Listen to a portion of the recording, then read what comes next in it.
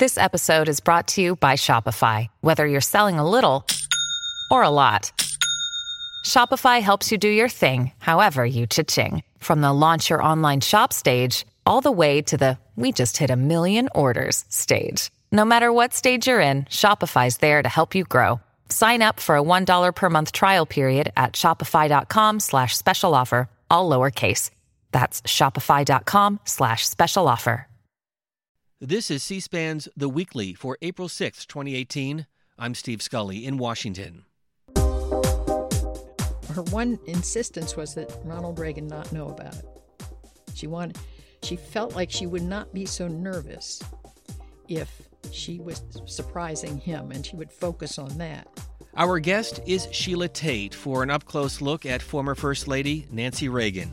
Sheila Tate served as Mrs. Reagan's press secretary from 1981 to 1985, later co-founded the public relations firm Powell Tate.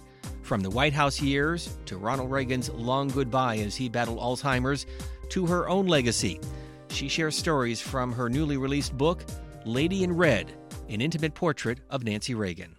Sheila Tate, what do you want readers to come away from your book on Nancy Reagan? I want people to know the full profile of Nancy Reagan. To this day, I think most people have a very sketchy, cardboard cutout view of her, and there was so much more to her. I witnessed it, other staffers, and at her memorial service, more people came up to me and said, I wish more people knew the Nancy we knew. And that kind of stuck in my head, and I ruminated on it for probably a year before I even did anything about it. But I never intended to write a book, but that was the genesis of it.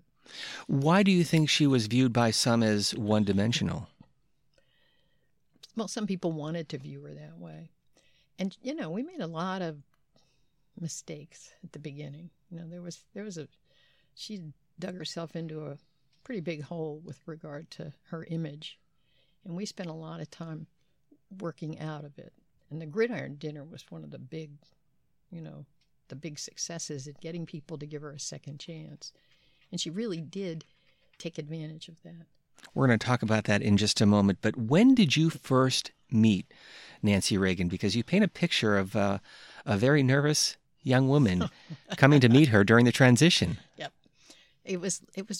I think it was December 12th. And 1980. And I was called by Bob Gray, who was the head of Hill and Knowlton where I worked. And he was working on the campaign. And he said, there's a job that's opening up, and I think you'd be a good candidate. And I'd like you to go over to Blair House and be interviewed. And he didn't say what the job was. He said he couldn't. And I got over there, and I was ushered finally up to see her. And by then I figured that it had to be the press secretary job, because she had let go. The other press secretary had some problems, the one she brought from California, but she hadn't let go of her yet. That was the deal. And so she wasn't specific, but we did talk about what she wanted to do. And she said, I want to work I want to find some way to get involved in the whole drug abuse issue, particularly with regard to kids. And I remember thinking at the time that was an awfully depressing subject, and I wasn't sure that, most first ladies did beautification things, and I wasn't sure that was the right thing for her, but I kept my mouth shut. And I didn't know if I'd get the job or not, but I started a series then of interviews with from Mike Deaver to Tish Baldrige to Nancy Reynolds, and the last visit was with Jim Brady, who told me it was down to 2 people. And I said, well, then I want the job. And he said, I'm voting for you. And that night she called and offered me the job. Why was the Just Say No campaign her project? What motivated her? Well, she thought the whole idea of children ruining their lives on drugs was appalling, and I think it scared her. And she thought it was something she could really pay attention to and really become an expert at.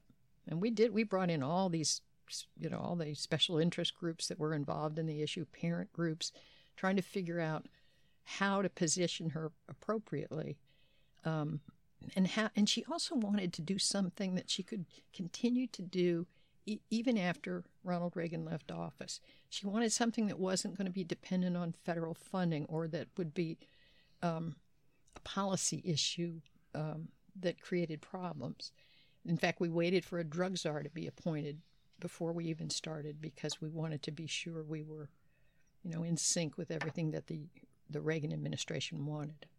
The book is titled Lady in Red, an intimate portrait of Nancy Reagan. And you write about the transition, the meeting between Rosalind Carter and Nancy Reagan, and whether or not the Reagans, in fact, did ask the Carters to leave the White House early. Did they? I don't know for sure. All I know is she said she didn't say that. And it wasn't that they asked them. It was that the story was that she somehow wished they would. And that made it into the press. And I'm sure that hurt Rosalind and Jimmy Carter's feelings very much. I mean, he had just been defeated. So it was not a good position to be in. You also write about the inaugural ball, Frank Sinatra, his involvement in the entertainment. Yeah. What was he like to work with? Well, I didn't really work with him much. I think I was in one or two meetings. Muffy Brandon used to have to work with him. And she always called him Old Blue Eyes. And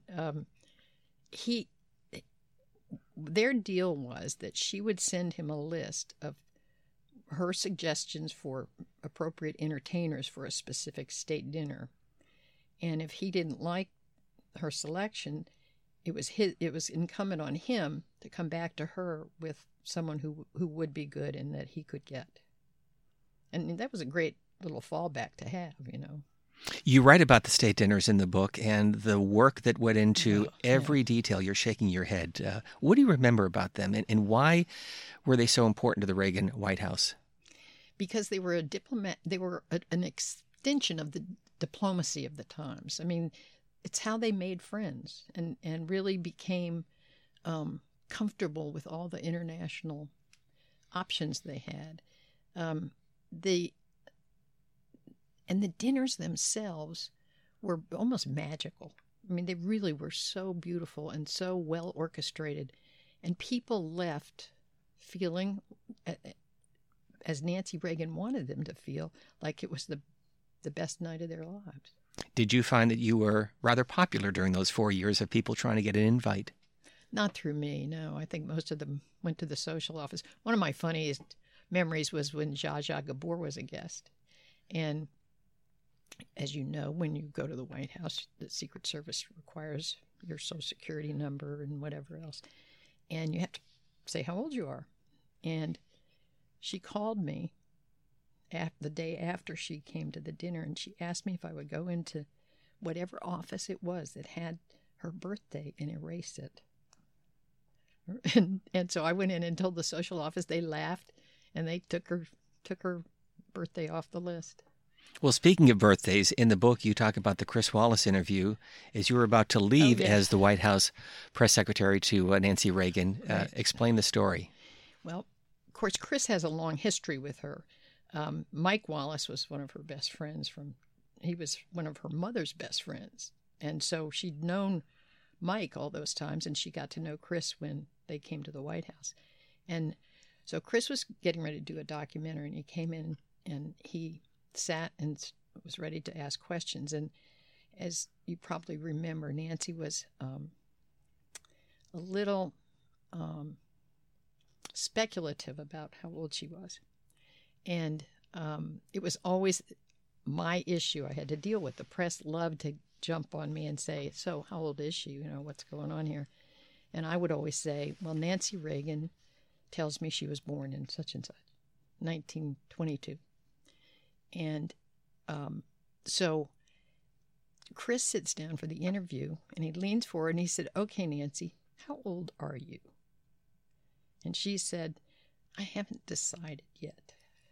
And afterwards I said to her, you could have made my life so much easier if you'd only said that 4 years ago. And she and I both started laughing, and we just couldn't stop. It was just a wonderful, funny moment. Let me go back to the state dinner and another story from the book. George Will attended a few, but often said no to state dinners, which is unusual. He did. In fact, he told me he was invited to the first state dinner, and he sat at the president's table. I said, well, that's an honor. And he said, well, normally it would be. But he said there was some businessman there sitting next to President Reagan, and he monopolized the conversation. He said, none of us got to say a thing. And he said, I was so angry. I went home, and ever since then, I refused to go to state dinners. And finally, Nancy called him and said, you know, it's the Gorbachev dinners, and this was late in the second term. She said, it's high demand. She said, don't you want to come? And he said, I hate those things. I don't want to come. And she said, I'll seat you next to Joe DiMaggio. He said, what time should I be there? Let me go to another chapter in the book. March 31st, 1981. Yeah. Where were you with Nancy Reagan? Walk through that day. We were at the National Trust for Historic Preservation, and it was a lunch in her honor. Michael Ainsley was the head of the organization. And at one point, dessert had been served, and she looked over at me, and I could tell she wanted to leave. And so she bid her goodbye to Mr. Ainsley, and we left. And it turns out that was almost precisely the time that Ronald Reagan was shot. She said she just felt a need to get out of there and get back to the White House. We got there. She went toward the residence. I went the other way toward my office. My phone was ringing. I answered. It was a reporter for the Star. And she said, we just had on the police radio a report that there'd been gunfire at the Washington Hilton. Are you aware of it? I said, no. She said, do you know if anyone was hurt? I said, I don't know. And I hung up the phone. Raced back down the hall. She was racing toward me. And the Secret Service tried to get her to stay in the White House till they knew what was going on. And she said, no, he needs me. I got to go. And she didn't know he was shot until she actually got out of the car and was walking toward the door, and Mike Deaver came out. By then he knew, and he told her. And she doesn't remember she didn't remember anything almost after that. But she went to the chapel when he was in surgery, and in fact Sarah Brady was there. So sad. And then I went down to talk to find out where everybody was and what hospitals they, because it was just chaotic. And this nurse said to me, I said, well, where is Jim Brady? She said, Jim Brady's dead. And I said, he's dead? And she said, yes. And it was about 5 minutes before I found out that he was not only alive, but he was in an operating room right around the corner. And I saw him the next day at Sarah's insistence. I was walking out, and she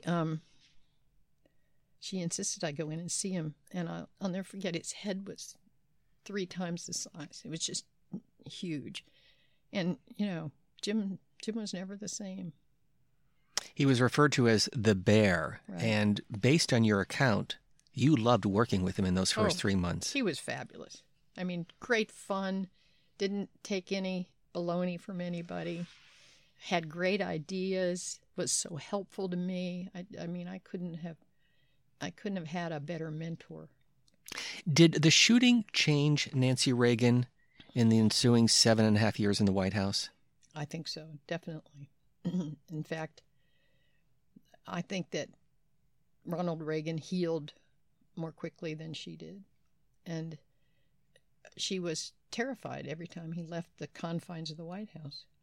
And I think that was the basis for her growing dependence on astrology, to make her feel better, that somehow if he went this day, it would be safer than if he went that day. She continued with the Just Say No campaign, and this is during the second term of Ronald Reagan. Mm-hmm. Here's what she was saying. To young people watching or listening, I have a very personal message for you. There's a big, wonderful world out there for you. It belongs to you. It's exciting and stimulating and rewarding. Don't cheat yourselves out of this promise. Our country needs you, but it needs you to be clear-eyed and clear-minded. I recently read one teenager's story. She's now determined to stay clean, but was once strung out on several drugs. What she remembered most clearly about her recovery was that during the time she was on drugs, everything appeared to her in shades of black and gray. And after her treatment, she was able to see colors again. So to my young friends out there, life can be great, but not when you can't see it. So open your eyes to life, to see it in the vivid colors that God gave us as a precious gift to his children, to enjoy life to the fullest and to make it count. Say yes to your life, and when it comes to drugs and alcohol, just say no. September 1986. Did she make a difference? Oh, you bet she did. There are significant statistics that showed a decrease in drug use of all kinds among the age group she was focused on reaching. And I wish it were still that way. The 1980s, a very different period than today in terms of the job of a press secretary. No websites, no cell phones, no social media. What was the job like for you? It was still pretty intense.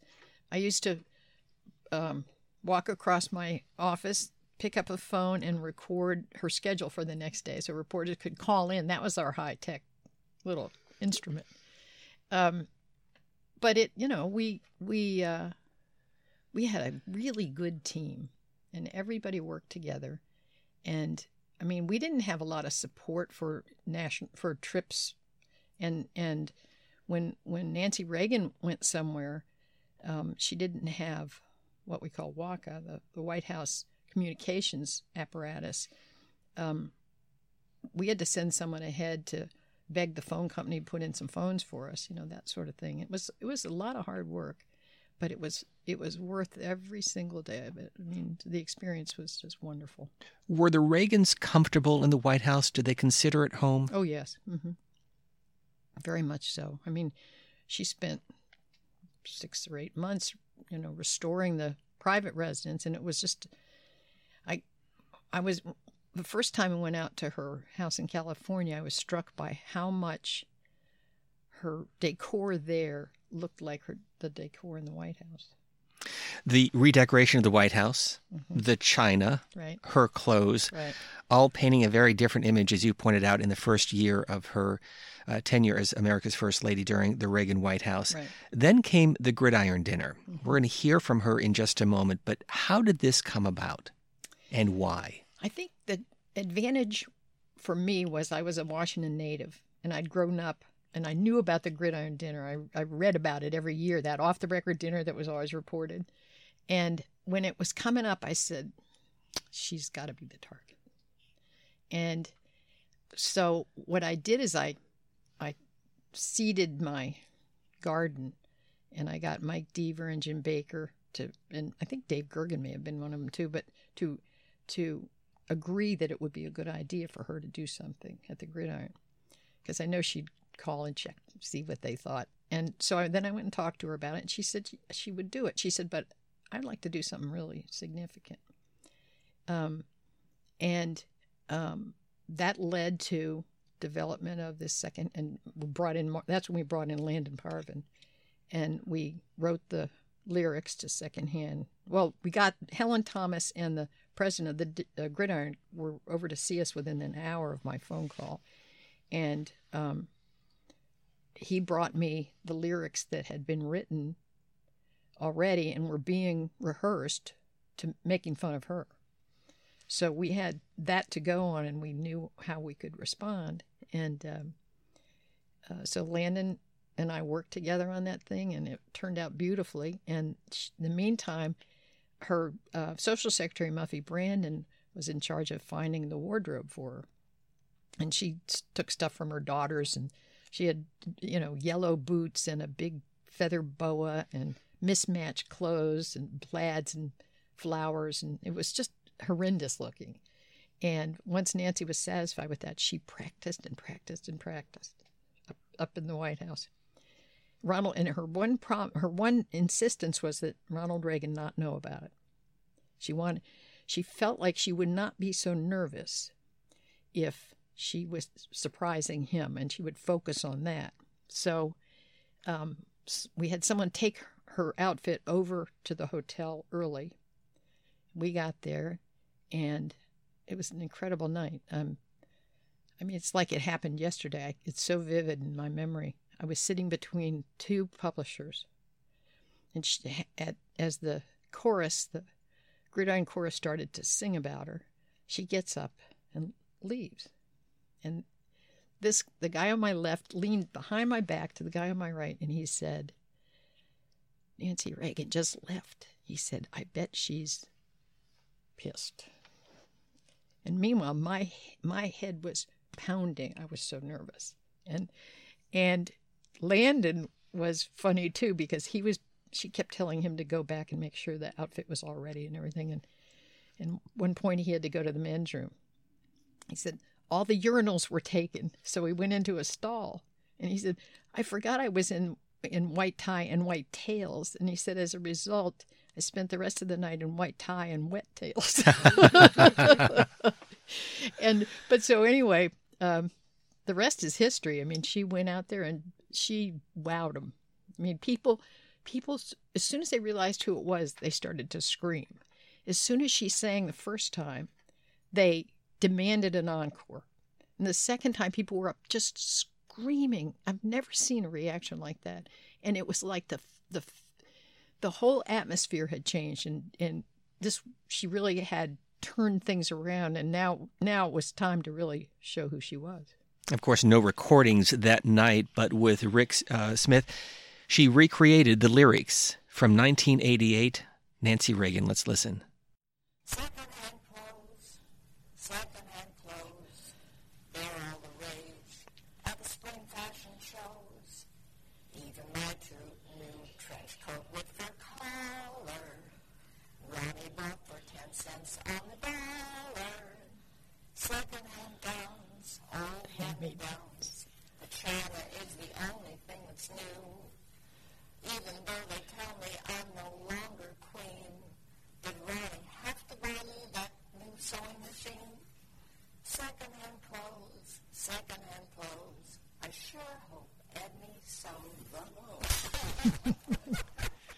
So her acting skills came in handy that night. They did. She was wonderful. She left the White House in 1989, and a lot of speculation on President Reagan's Alzheimer's. What was he like when he left the White House? When was he diagnosed with Alzheimer's? 1994. And, I've talked to Secret Service agents. They said they saw no signs of it. And this is the guys who rode with him every day out in California. They said they saw no signs. So I think that is probably exactly what happened. And Alzheimer's is kind of a slow process.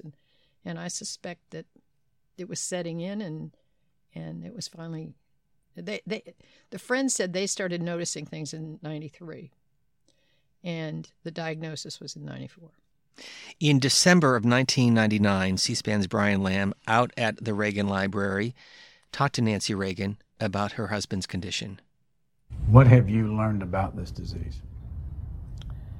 That is probably the worst disease you can ever have. Why? Because you lose contact and you're not able to share. In our case, you're not able to share all those wonderful memories that we have. And we had a wonderful life. Can you have a conversation that makes sense to you with the president? Not now. No. That was from 1999. You call it the long goodbye. Yes, she called it the long goodbye. I like hearing her voice, too. It's a terrible disease. It really is. They haven't found a cure yet. When was the last time you talked to Nancy Reagan? Oh, maybe 6 weeks before she died. She would call me, or I would occasionally call her, but usually it was she would call me. And that was funny because she always said, everybody thinks I'm busy and they won't call me, so I call them. And when I lost my husband in 1998, and she insisted on calling me every week at my office. I'd close the door, and she'd make me cry. And she said, if you don't cry, she said her dad taught her that grieving people have to cry. It's part of the process. And for instance, I'd go out to lunch with Jody Powell, and he'd say, how you doing? I'd say, I'm fine. And I'd burst into tears. And he'd go, oh, no, I won't talk about it. That was sort of the way people dealt with it. And she made me talk about it. For a year we talked. She's a wonderful friend. And we remember from Tom Brokaw in his eulogy and from your book, she loved to tell stories.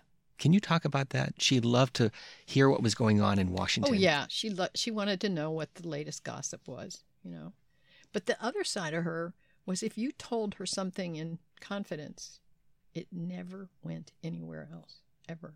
And I can't tell you how many people mentioned that to me. Doug Wick, people like that who told me how incredible a strong personality she was and how you could depend on her for something like that.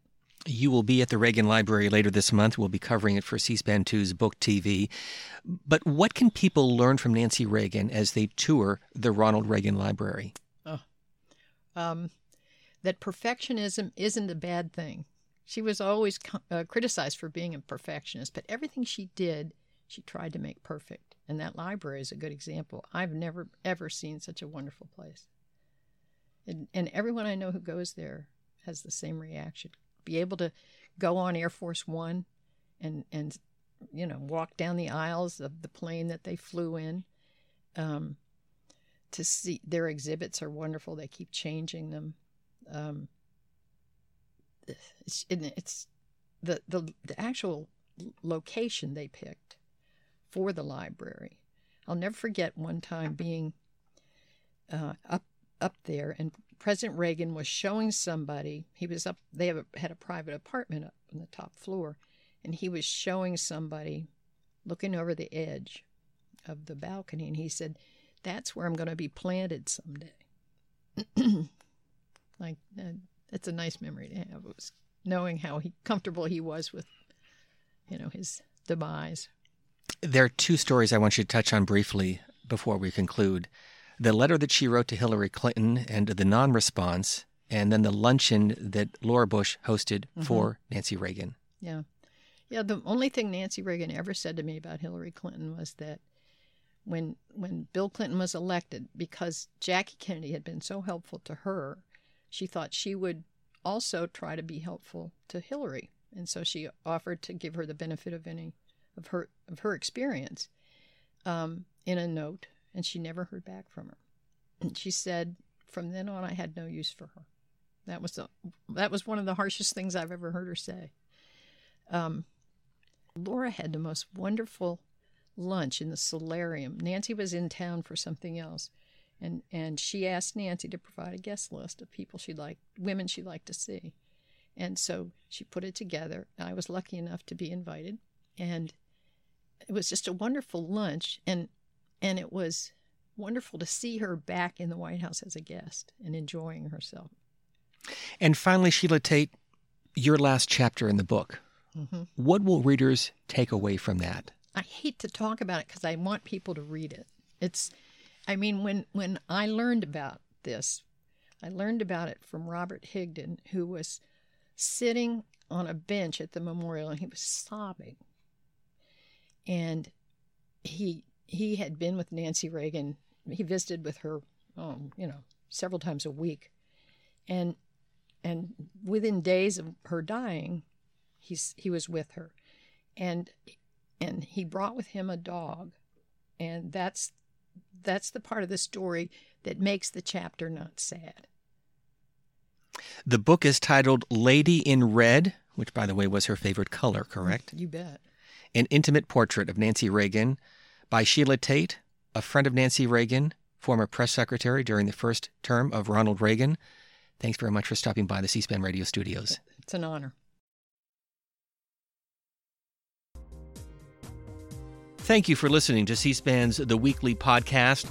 You can find us on Twitter at C-SPAN Radio and find other episodes and more on our free C-SPAN Radio app or online anytime at cspan.org.